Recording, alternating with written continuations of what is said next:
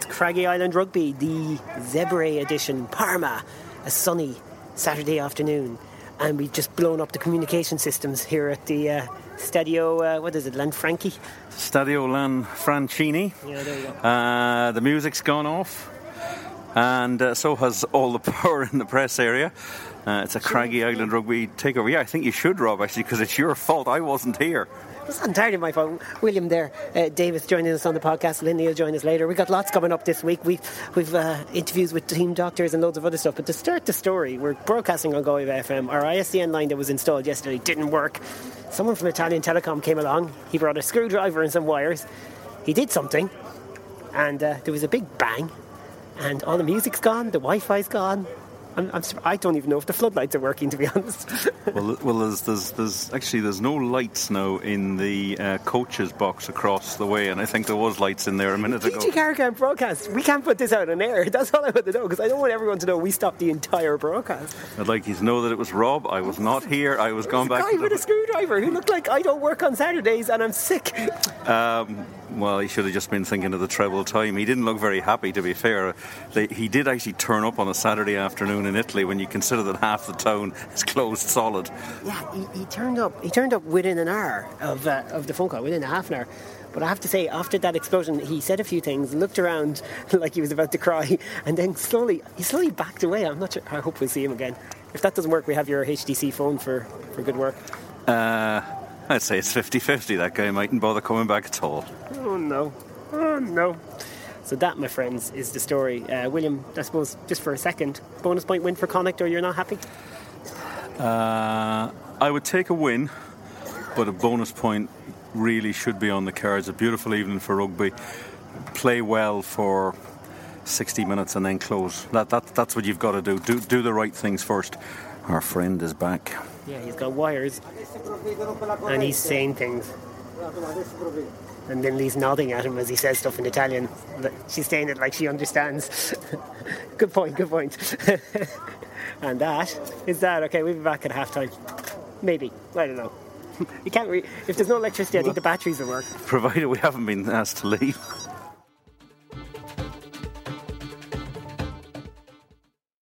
Okay, so it's 30 minutes gone in the first half. We've just gone off air on Galway Bay. We've been battling away with a phone line connection. Luckily, William's headset at least makes it a bit easier to do, but one of those stressful situations where the line blew that was installed yesterday blew the entire stadium, as we said earlier, out. I think they got the stadium electricity working, but our guy just ran.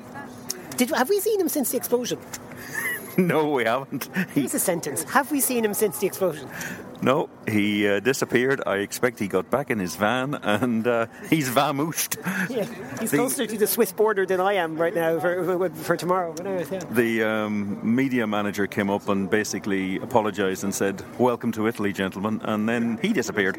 So I think you can safely say that the ISDN line will not be back.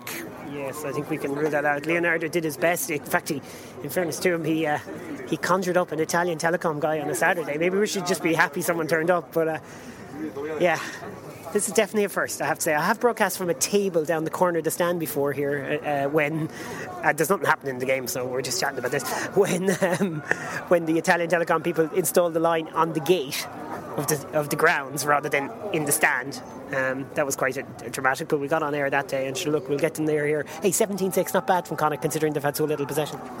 Yeah, they've done okay. They're playing in fits and starts, but they're playing like a side that really believes they're going to win this game.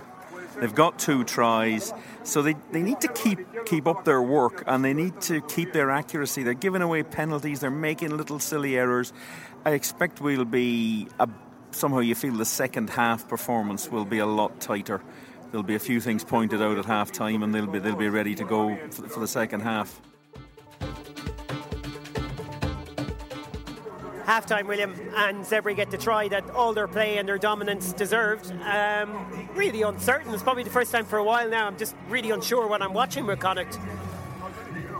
Yeah, they're just not clinical or accurate enough. It's that they're playing with a fair bit of conviction. Some of their defensive work has been very, very good, but they haven't had the ball and they haven't had any field position. The try came about after a shambolic scrum where the ball came out. the side. Zebre should have scored a try. We managed to prevent that. And then Tom McCartney completely missed his jumper, or the jumper got the call, or whatever it was wrong. And eventually, when you keep giving even a poor side like Zebre opportunities, they're going to take one. And they're going to go in at half-time thinking they're well in this game. I still feel Connacht, if they can get a bit of speed and a bit of width, will be well capable of putting this away. But if Zebre were to score first in the second half, this might get quite entertaining in a sort of a squeaky bum way. Connacht again, good charge from Dennis Buckley. Here's Marmion. So Connacht over on the far touchline as we look across the pitch. They're playing from left to right in the second half. Bundy Aki, first receiver, lovely shovel pass along from Ali Muldowney before he got smashed to Finlay Bean, and Connacht recycle quickly. Aki from Marmion, and he gives it out to O'Halloran. He was checked and it came to George Nautu, who was on for the injured Owen Masterson, who was on for the injured Jay Keenan. Yeah, it's one of those nights. Ash McGinty, Ali Muldowney, Tom McCartney. McCartney steps back inside, up to the 10-metre line inside the Zebre half, so just inside Zebre territory. Connacht who lead by 4. Kick through for Mahini to chase. He's chasing a hat-trick. He's going to pick this up, and he's going to go in and score. As simple as that. What a score. Lovely little grubber kick. Brilliant from Healy. A hat-trick. 10 minutes to go. Very hard to describe to you what we're watching here. 48 points to 34, and it's the first time ever that they've got a 4-try bonus point against Connacht, so that's their 4th try. They'll be delighted with that, despite the scrappy game. And as you point out, one more converted try, and we've got a very nervy finish, because it is 14 points between the sides now, 48-30.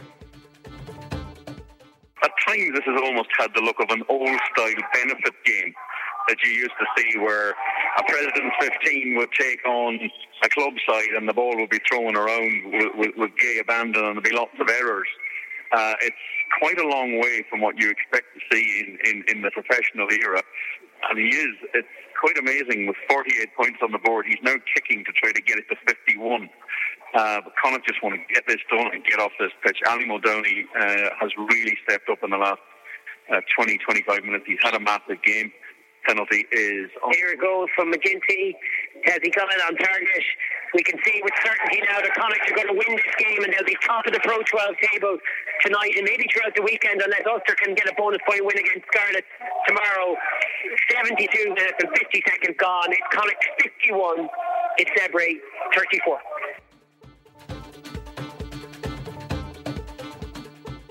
Right, post-game section of the podcast. We're in the NH Hotel in Parma. Myself and William. We're going to take you through this podcast. We will hear from Pat Lam, from hat-trick hero Matt Healy. We'll hear from Donald Byrne, doctor of the Connacht team. William caught up with him earlier in the day. We'll also hear from Garro Janone, who were involved with the NUIG Academy touring side, and there was a huge number of them making tons of noise. And in a small crowd in Zebre, they probably drowned out whatever home support was there. So good job from them, and a nice reception they got at the end with the team.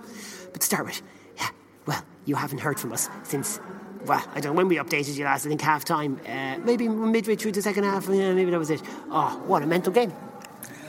It's one of the strangest games of rugby I think I've ever watched. A lot of the headlines that we're seeing on the net there and stuff, talking about a thrilling game and this sort of stuff. It wasn't. Or maybe it was. Maybe if when I watch the recording, I'll come back with a different view. But actually watching it, it was a strange, error-strewn game with a lot of tries and a lot of scoring, and a lot of endeavour, but none of it very high quality, in my view. And it was a bit of a mess. And the worrying thing is there's potentially a couple of injuries out of it. But look, it's a bonus point win. That was what they came for. They didn't expect to get it this way, but maybe rugby can't always be as scripted and organised as you expect it to be these days. Very odd game of rugby. Zebre, I think, came with a plan to just go for it because they had such a bad beating last weekend. But you've got to be realistic, that's 2 weeks in a row they've shifted 50 points, but at least in this game they contributed, they got a bonus point. But Connacht will just mark it down, move on. 10 wins. They're in this phase of the season now. It's about winning games, gaining points, and they'll look at certain things that happened there. I'd say they'd be disappointed with a lot of the errors, and it was the lack of concentration. They lost their pace and they lost their conviction, and they kept letting a very average Zebre side back into the game. Do that next week against the Ospreys and you won't win. All right, let's hear from Pat Lam. I spoke to him after the game. Put it to him from the start point that there was lots of errors in that bonus point win. But of course, as we got on with the conversation, you just had to get to the positives. And let's have a listen to this. Pat, can you try and make sense of that game? Yeah, it's. I think if we, everyone wants the outcome. So we got the outcome of 5 points at. But certainly there was a lot of lessons, a lot of work-ons for us, and the boys talked about it. But we will say this, that no one comes here puts 50 points on these guys, and you saw how committed they were. And we had to work hard, and we made it difficult on ourselves. We said that every time we've come here, we've built our basics well, and turning ball over. I think even one time we had a scrum, ball pops out, then we have our line out on that. We'd stop that with a try-saving tackle in the corner by knee.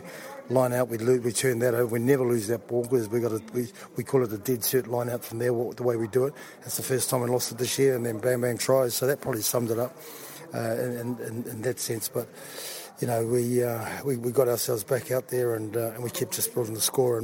But I think tactically too, there was some areas that what I'm excited by is just things that I can take away and really cut up, and some great learnings going into the next part. I think the fact we're training in pretty boggy, wet conditions, we come out now and the boys have come off, said it's been quite a taxing game for them, and not only the guys who are injured, but the guys, everyone's got pretty heavy knocks there. Yeah, we'll ask you about the injuries in a second, but would it be dangerous to focus too much on the negativity side of things in terms of how you let a team back in so much, how they had so much possession, so much territory, or would you be willing nearly to park it at this early stage? Well, I think supporters can enjoy the 5 points and the fact that we're back at the top of the table. I think we already talked about here that we don't fool ourselves. We're a learning team. When I say a learning team, we like to learn. And there's a lot of learners we can take out of that. And don't forget, there's some players in there that are, they're very early in their careers of this, and so there's some great stuff. And even some of the senior boys, it's more the learnings, what we do collectively, tactically as well. And we'll get better for this. And I think the good thing, hopefully we're finally seeing the end of the December, January, February hard soft pitches. Now we get into hard pitches, and that was a bit of a rude awakening for the boys to go from the bog where we've been to that. And this is getting something closer to what we did in Gloucester, that sort of rugby. And but we're going to have to tighten up a lot of areas. 15 points from 3 Pro 12 games. Yeah, that's incredible. Yeah, it is, and I suppose we're pretty proud of that. That outcome. And we haven't played well. And like Mole put it on the head, and hit it on the head in the change room. He says, "Look, good teams win ugly," and the boys are doing that. And I think the other learning we can take. Last time we sat at the top of the table, and I know there's still Ulster to come tomorrow. The pleasing thing, we know they can only match us, and as far as the 5, so we'll either be finishing this weekend in first or second on points differential. So. The good thing from that is that last time we were in a situation, we lost games. So we just talked about now, we can take the learnings that we took from those games into this one and try and keep our head in front. So 10 wins matches last season, 50 points is a good marker in itself. And this Ospreys game coming up then with them in such good form, is this the perfect scenario for you right now, coming off what was in the news last week with Robbie? Is this what you all needed to make sure you're back on track, on the pitch, focused on the games? No, I think we've just gone, this team doesn't change from day to day. We just work hard, and the outcomes we celebrate later on, but certainly to be 40, what have we done, 15 games, we've equalled the highest score ever last year, which was 50. Evan Connick's Pro 12 history, we got the most tries in the competition. We've got 10 wins equals that as well, and we still have a lot of games to go. So it's a real credit to all the staff and management and all the players, the work that we're doing. But we're not getting carried away. As I've been saying, although we've stayed in the top 4 right through the season, I think we're the only team that hasn't dropped out of it. In the Pro 12, well, we are the only team that hasn't dropped out. We realise that doesn't count for anything until come May 7th that we are in there, and so there's a long way to go between then and there.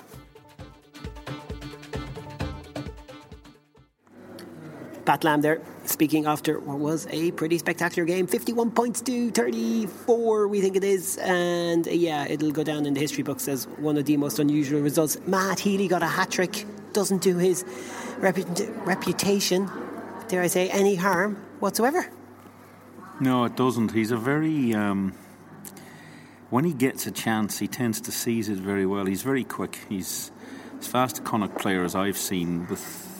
He reminds me a bit of Simon Gagan. It's taken back a long way. Yeah. Simon Gagan was quick. Super, super quick. Healy's not maybe as tall as him, but he covers the ground and he runs. When he's running at speed, he's running in a fairly upright manner, and it's hard to tackle him. And he's got good feet movement, so he's able to step a little bit. But guys have to really commit to tackling, and if they've missed him, they bounce off him, and that happened a couple of times today. A lot of what Connacht did today was quite slick. It really varied. Some of it was really slick, and some of it was truly awful. Yeah. And it didn't matter. The problem was they probably knew, they've scored, they've come back, but we'll get another one. But that is a mindset that there'll be the coaches, the guys analysing for next week will be saying, look, you don't allow a side like the Ospreys, or the next week then Edinburgh. You can't give them chances like that. It's just not doable. Zebre just aren't good enough because their defence isn't good enough. But we won't get as many chances to score as we did today. Here's Matt Healy speaking to me after the game. We're looking at stats, Matt. Hat-trick for a Connacht player in the Pro 12. Only Fionn Carr's done it before you, so you're in good company there, and you've made a little bit of history for yourself too, but it was a good day in that regard anyway. Yeah, look, I'm delighted, as with all games, to get in the score sheet, but to get 3 is pretty special. I don't think I've ever done that before, so I'm delighted with that, but it's only on the back of some really, really good play by our lads. It was fairly loose. I think that was a common theme for both teams, but we managed to capitalise on a good few opportunities, so we'll take that. And leading into next week now, it's a huge game, so we're all focused on that. We hear a lot about the dry ground and it suits the way Connacht play. I got the sense early on that you were in the zone, or certainly like looking at the conditions and thinking there's opportunities for me here to attack. Did you get that feeling from the get-go there on that pitch? Yeah, look, it was a really nice pitch. It's something we're not really used to, especially this time of the year. I think we've been training the last 3 or 4 weeks in pretty bad conditions at home due to the bad weather, so it was certainly nice to play on a pitch like that. But look, our game is adaptable. That's our main thing, and to come out here and put a performance in like that is pretty pleasing. Yeah, and he got in for 2 as well. There was a lot of high octane open running rugby. I mean, is it fun to play in, or are you kind of looking for it to kind of settle down at some points as well? I think I have to point out that there's a few tired bodies in there. Yeah. Really, really tough game. As I said, it was quite loose. Which is something we're going to have to address. But look, to run in, I don't know how many tries it was, 6, really pleasing. Myself with 3 and Knee with 2, so it's really pleasing, yeah.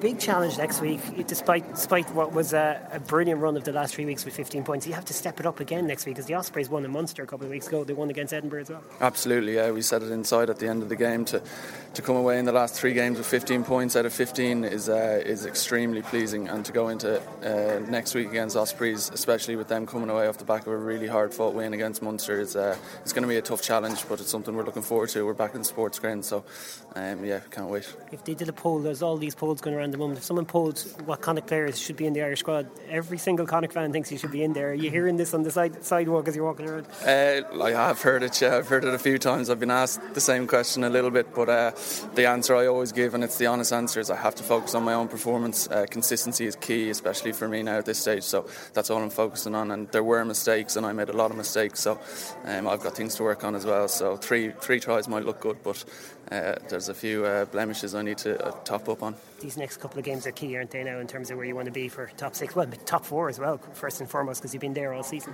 Yeah, well, especially at the business end of the season. We've got 6-7 games left, every one we need to win, and we've got next week, as I said, it's back in the sports ground, so it's another opportunity for us to clock another win and stay at the top. Well done. Thank you very much.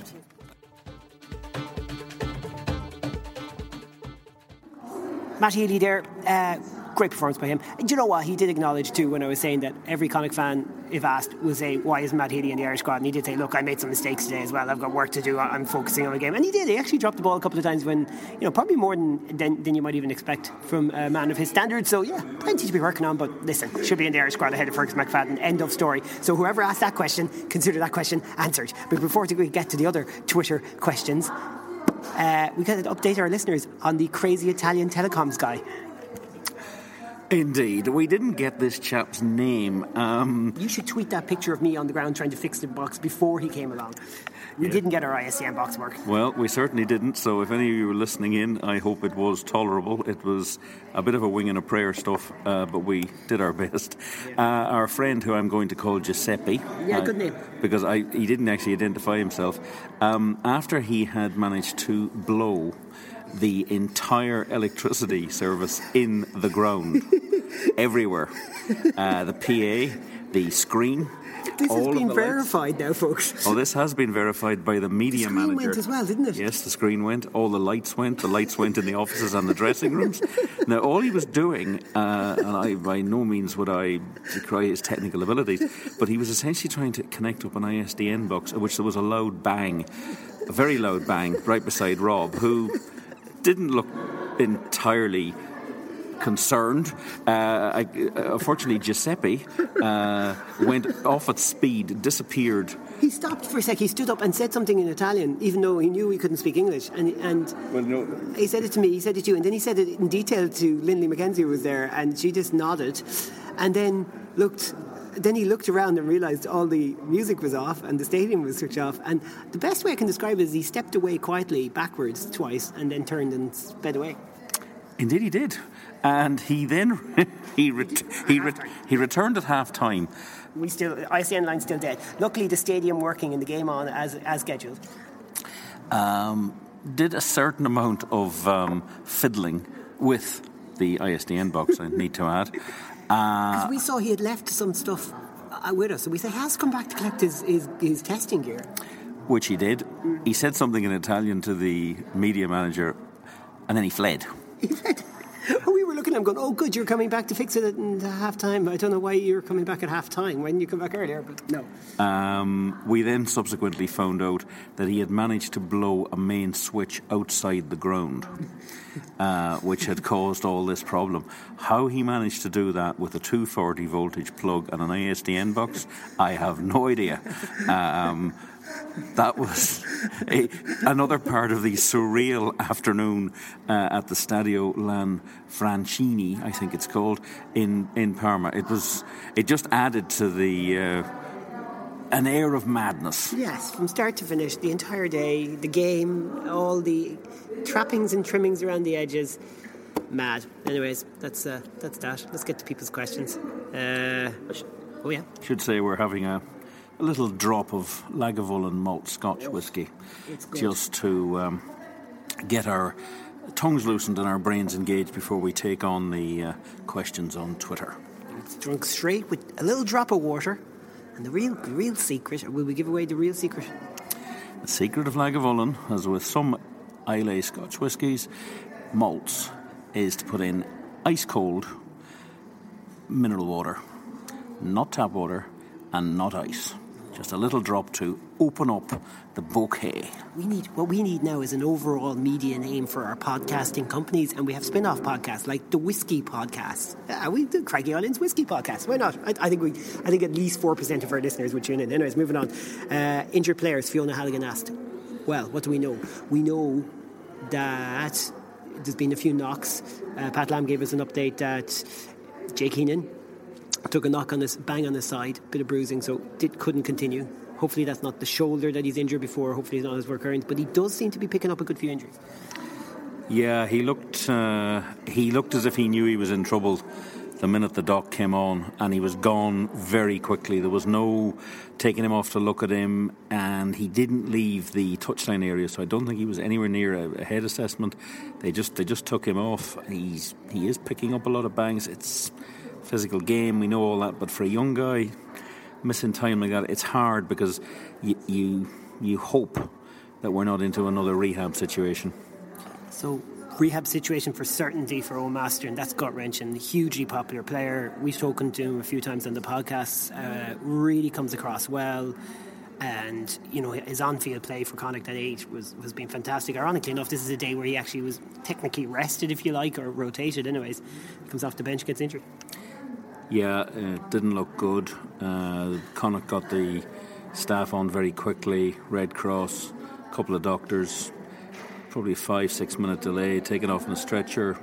And I suppose to use the new word, he'll be assessed.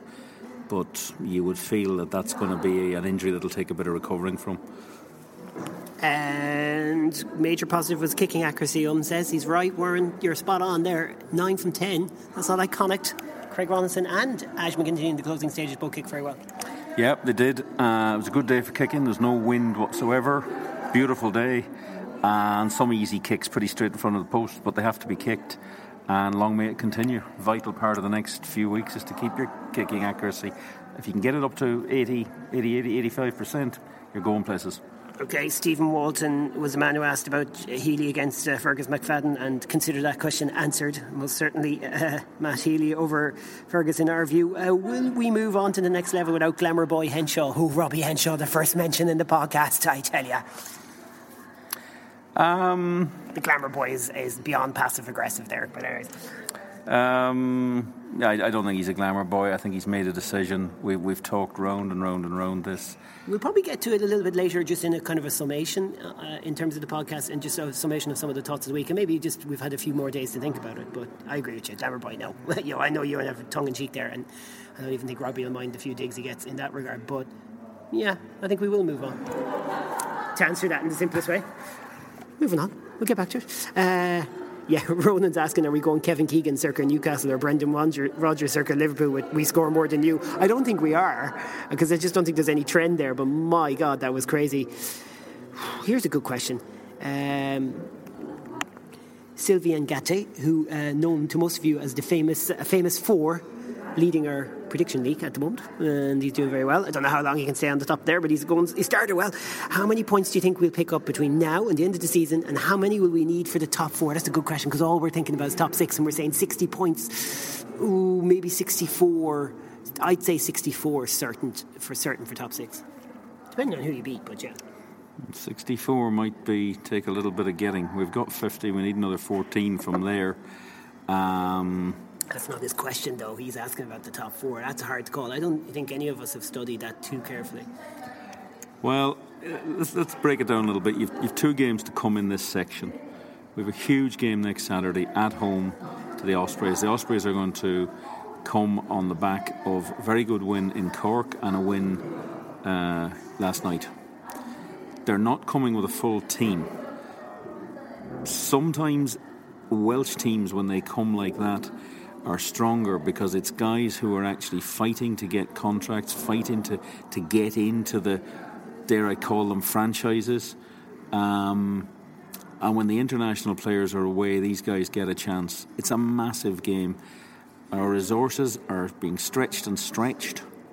They're going to be stretched again after the bangs and the knocks from today. If you win that, you get to 54. Edinburgh, if you win, you can put Ospreys out of it with a win over them, and that's the next game, and that's the next step. 12 points between us. You beat them, you put them out of it. Now you're saying guaranteed top 7. Because no one's going to come from behind the Ospreys to pass Connacht, and by that I mean Cardiff or the Dragons. They're not going to come up. So guaranteed top 7 if they put the Ospreys out of the running, and then if you beat Edinburgh, you nearly can say they're out of it, and you've already secured top 6 if you win the next 2 games. The only way you won't secure top 6 in that scenario, I think, is if you lose the last 5 games in a row and pick up virtually nothing more than 2 points. Then you might get caught. But other than that, I'd be fairly confident. 2 more wins in the next 2 games, and they'll be crucial. But then you start talking about top 4. What it requires for top 4, I'll just take it on from here. I think 2 from 3 in the Interpros to go with those 2 wins. So that now you're at 4 wins, you're at 16, and I definitely think we can win in Treviso, so you're at 21 points. So I think something around 70, 71 could do it. Well, if you win 2 from 3 interprovincials, you are doing something that Connacht have never done. in any era, which is to win 3 interprovincials. In the old days, it was only 3. But I think it'll take that to be top 4. Yeah, I think you'll have to beat Leinster and Munster at home. I think I'd allow us maybe to slip up against Glasgow and away to Ulster. I think I'd allow those 2, but you're going to have to win in Edinburgh and you're going to have to win in Treviso as well for top 4. Yes, but let's be honest about it. In the last 5 games, you might just win one of them. Yeah, of course. Because we saw what happened to Christmas. Like, we can't just ignore that as if, we can say injuries, we can say whatever, but we saw at Christmas when it stepped up and Newcastle put out a strong team at home. Obviously, we had a lot of injuries there, but then Ulster came to Sports Ground and won. Leinster beat us, and whatever way we like it, Scarlets found a way to come back and beat us. So, it was stepped up then, the intensity, and we didn't come out with the results. It will be intense, and that's where your squad's under pressure. I actually think next Saturday is a massive game. I think it's so huge for them because it would bring them to a 50% season. It would mean they would get to 11 wins, which would be a record, and that might give them the kick forward. Lose next Saturday, and the mountain just... it's there. It's just going to be play what's in front of you. We have to speed through a few more. Alan Kavanagh asked us about whatever happened to scoring tries underneath the post. That'll help improve goal kicking percentage. Completely agree with him on that. Not a key issue today's game, but it might have been actually a couple of the scores. But more importantly, just in general, God, that doesn't happen enough. And there are games when I'm watching Connacht wondering why they're not going in a bit closer to the post to make it easier because it's so important. Good point. Well made. Niall Packy was on. We'll have him on the podcast next week because he's long overdue an entry. He has some strong opinions on a couple of the issues that cracked up over the last 3 weeks. But he was frustrated with the way Connacht played. Tom O'Neill came in as well. How do we manage to let Zebre score the highest score they've got all season? I mean, there's a few people worried there. Because it's only happened once this season, I'm not that concerned. I think you have to take it on one game as a blip. It was just a very odd game to watch live and probably to watch on television. There was just errors after every time we scored. There was, in the second half, to be fair, the try was from the interception, which was maybe a little bit of showboating by Dennis Buckley trying maybe a slightly ambitious pass, and if the number 5 went the length of the pitch and then had to be substituted about 10 minutes later because I don't think he had any breath left in him. It wasn't really through good structured play. That's not trying to pretend it didn't happen, but I don't think you can see a pattern there, and I would be inclined to say blip, and they just have to move on from it. Yeah, and when you're talking 15 points in 3 games, even if the form is not necessarily perfect in the last 2, you got to take the points and move on. Why does William pronounce Clenetley with an S? And I have heard you do this. You're about to pronounce it correctly now, but you were doing some sort of Clenetley. I don't know what it was. I meant to say it to you, but because your dad was from Wales, I just said, look, maybe he knows something we don't know. I wasn't aware of that. Clenetley. Well, that was good. That should get you off the hook now. Maybe we'll dub that in every time you say it now, and you'll be on the money. And that is it for questions. There might be 1 or 2 others that we'll get back to later if we remember. But now, William, before we get to the big issues at the end and the any other business, we've got 2 really good pieces of audio to drop in. Yeah, I did 2 interviews today. The main one. Dr. Donal O'Byrne, Ginger O'Byrne, well known in rugby circles in Galway, ex-Galwegians player. Travelling doctor today.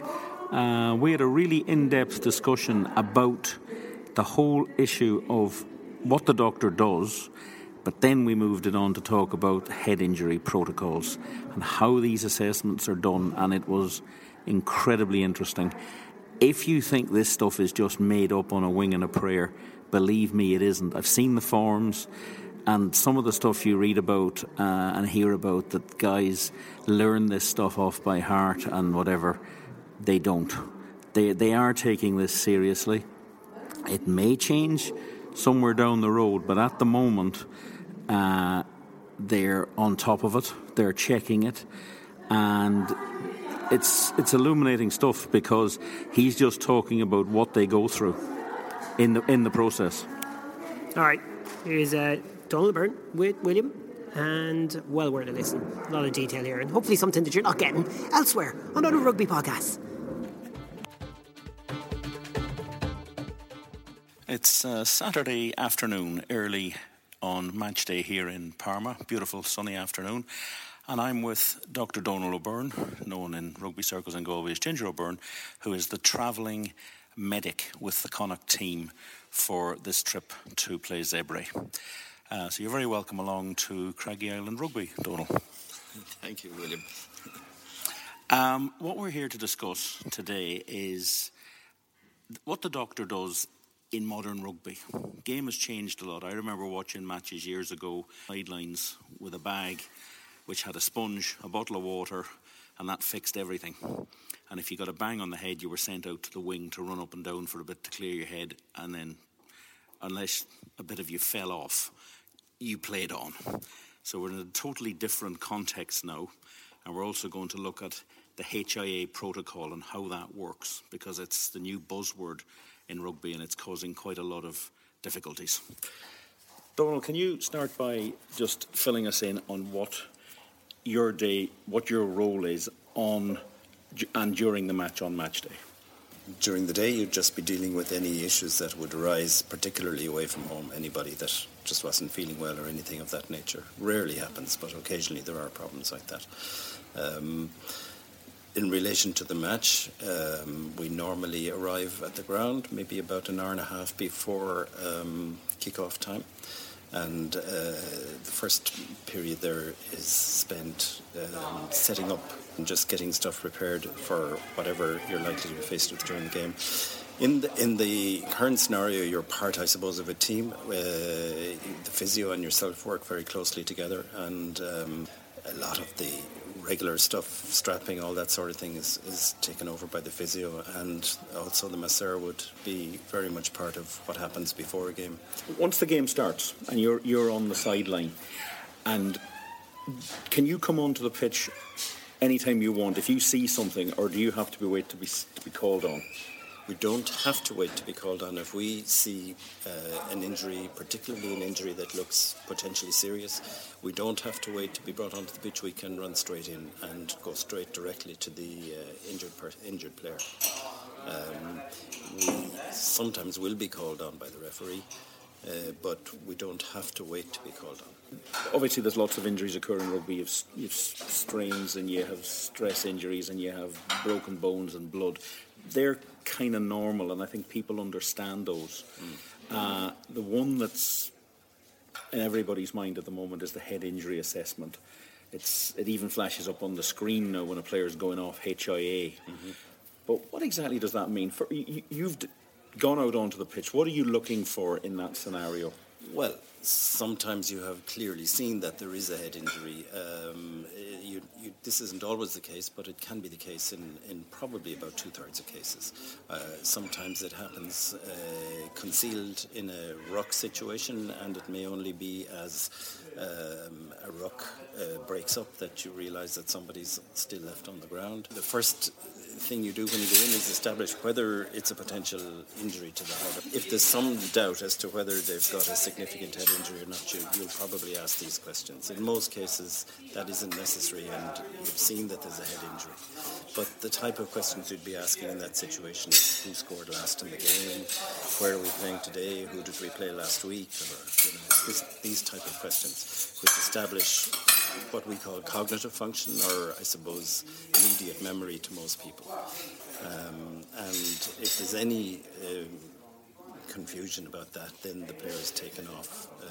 Or if there are any balance issues, like if a player obviously can't support themselves, if they appear in any way dazed, or, as I said, if you've already seen that there's a head injury, irrespective of how bad it is, they have to come off and have what we call a head injury assessment, which is HIA. You have total charge of that as the doctor. It's your decision that... A few people can make a decision. The doctor can obviously decide that somebody needs a head injury assessment. The referee can also decide that somebody needs a head injury assessment, or the physio can decide of your own side. Okay. So players come off. You've brought him into the dressing room. How does that procedure work? Is there a 10-minute rule there? You have 10 minutes to make the assessment once you take him off the pitch, and there is a strict what we call protocol that you go through it's a tool. It's not the actual assessment is a help to you making a decision. Like essentially you're supposed to make the diagnosis, but the tool is a way at arriving at that diagnosis. It assesses what I mentioned already, cognitive function, which is really your thinking process, your immediate memory, your orientation, do you know what day it is, what things of that nature. So you're asking questions relevant to that. You're also asking for any specific symptoms, such as headache, dizziness. There are a series of these symptoms that will also contribute to helping you to make the diagnosis.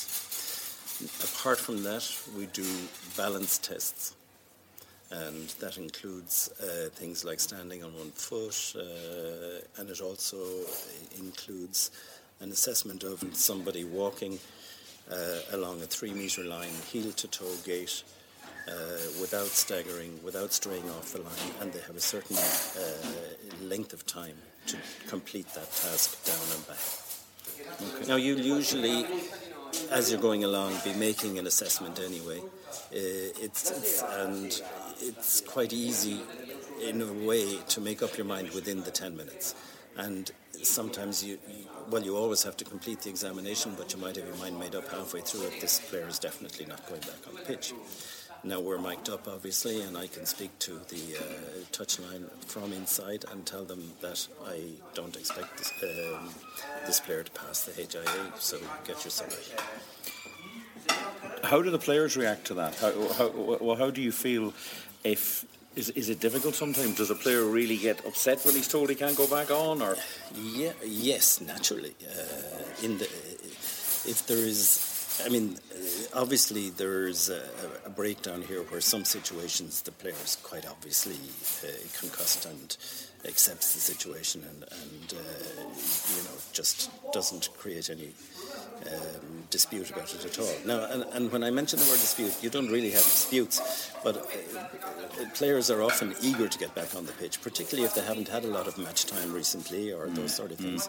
And but that doesn't mean that they sort of colour their answers in any way, because there are specific things that we ask that test their memory, that they either remember things or they don't.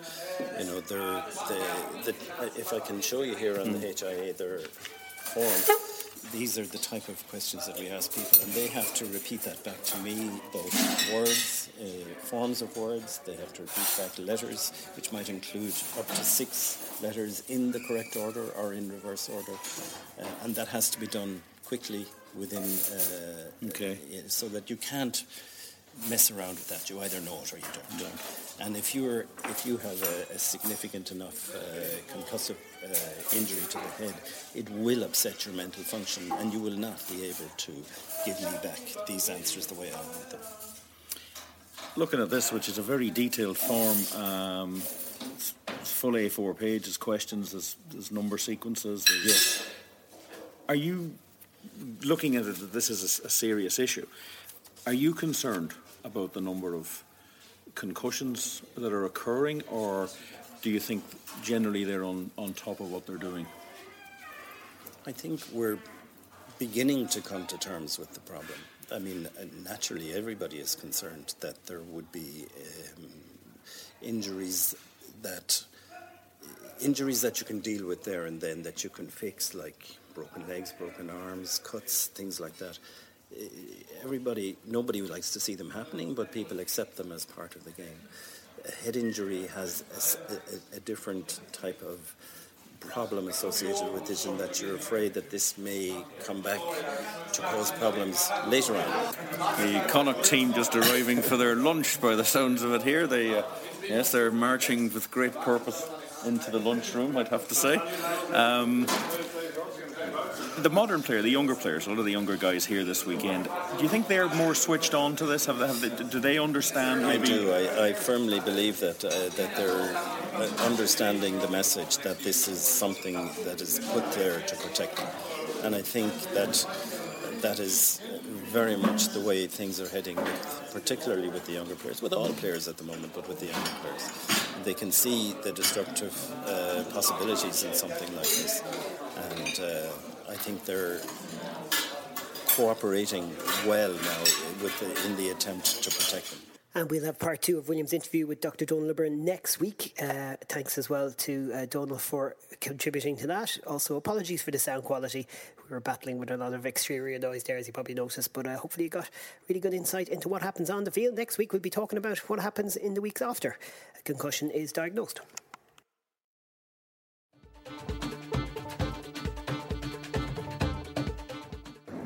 Just before we get to the end of the podcast, time for a nice little segment. I mentioned them earlier, mention them again, the NUIG Rugby Academy, and they're a great band of volunteers who've brought them over. They had a real good group of people who are looking after them as well, so well done to all of them.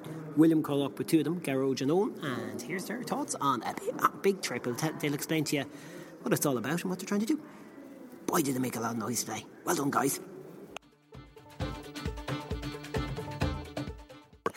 Garage, why are you here, and what is the aim of this trip? Okay, we're here to play a match tomorrow against Nochette, a local side, and also to take in the Connacht game against Zebre. We were hopeful of a successful outcome, and sure enough, thankfully they've done the business. There's a total travelling party of 54. We've got 14 adults and 40 teenagers, and they represent a mixture of 16s and 17s in the academy. The academy starts at under 13, and what we're hoping is that as each age group comes to the 16-17 age bracket, we will do a trip abroad like this and thereby promote the club. So they've come here this evening. When they go forward from 13s, 14s, is the idea that when they go into college that they will stay playing rugby? Absolutely, yeah. We started the academy specifically for that purpose, because we found that a lot of the students coming to university who had played with other clubs continued to play with them rather than play with the university. So the aim would be that they'll feed through to our under-20 side and ultimately on to the senior student side. Owen, how has the trip gone for them so far? It's been great. The lads have been great. We're just talking about the different kids that are from all over the city of Galway. We have 5 different schools represented today, from St Mary's College and St Mary's Road to Jez, St Enda's and Trent Needle Road, over to the Colossion Curba, the new school over there. So it's a great mix across the city, and that's fantastic. And a lot of the schools, St Mary's in particular, Colossion Curba, are just about to start playing rugby now, and we're trying to support them as well, which will support us as a club and then support the university in the years to come. Academies are usually sort of, people think they're to do with guys that have already signed sort of professional forms. So this is obviously a new venture, and it's a new way of looking at it. Have you been supported by the Connacht branch with the structures? We have indeed, and I have to thank the president, Jerry O'Donnell, and the chief executive who came over to us this evening and shook hands with all the lads. They've been supportive in terms of sending out coaches to our coaching sessions. We train on a Wednesday evening at 6 o'clock in Dangan, and a Saturday morning at 10:30. And any time we've asked, Connacht have been very good in sending over professional coaches to assist with the guys that are there doing that work.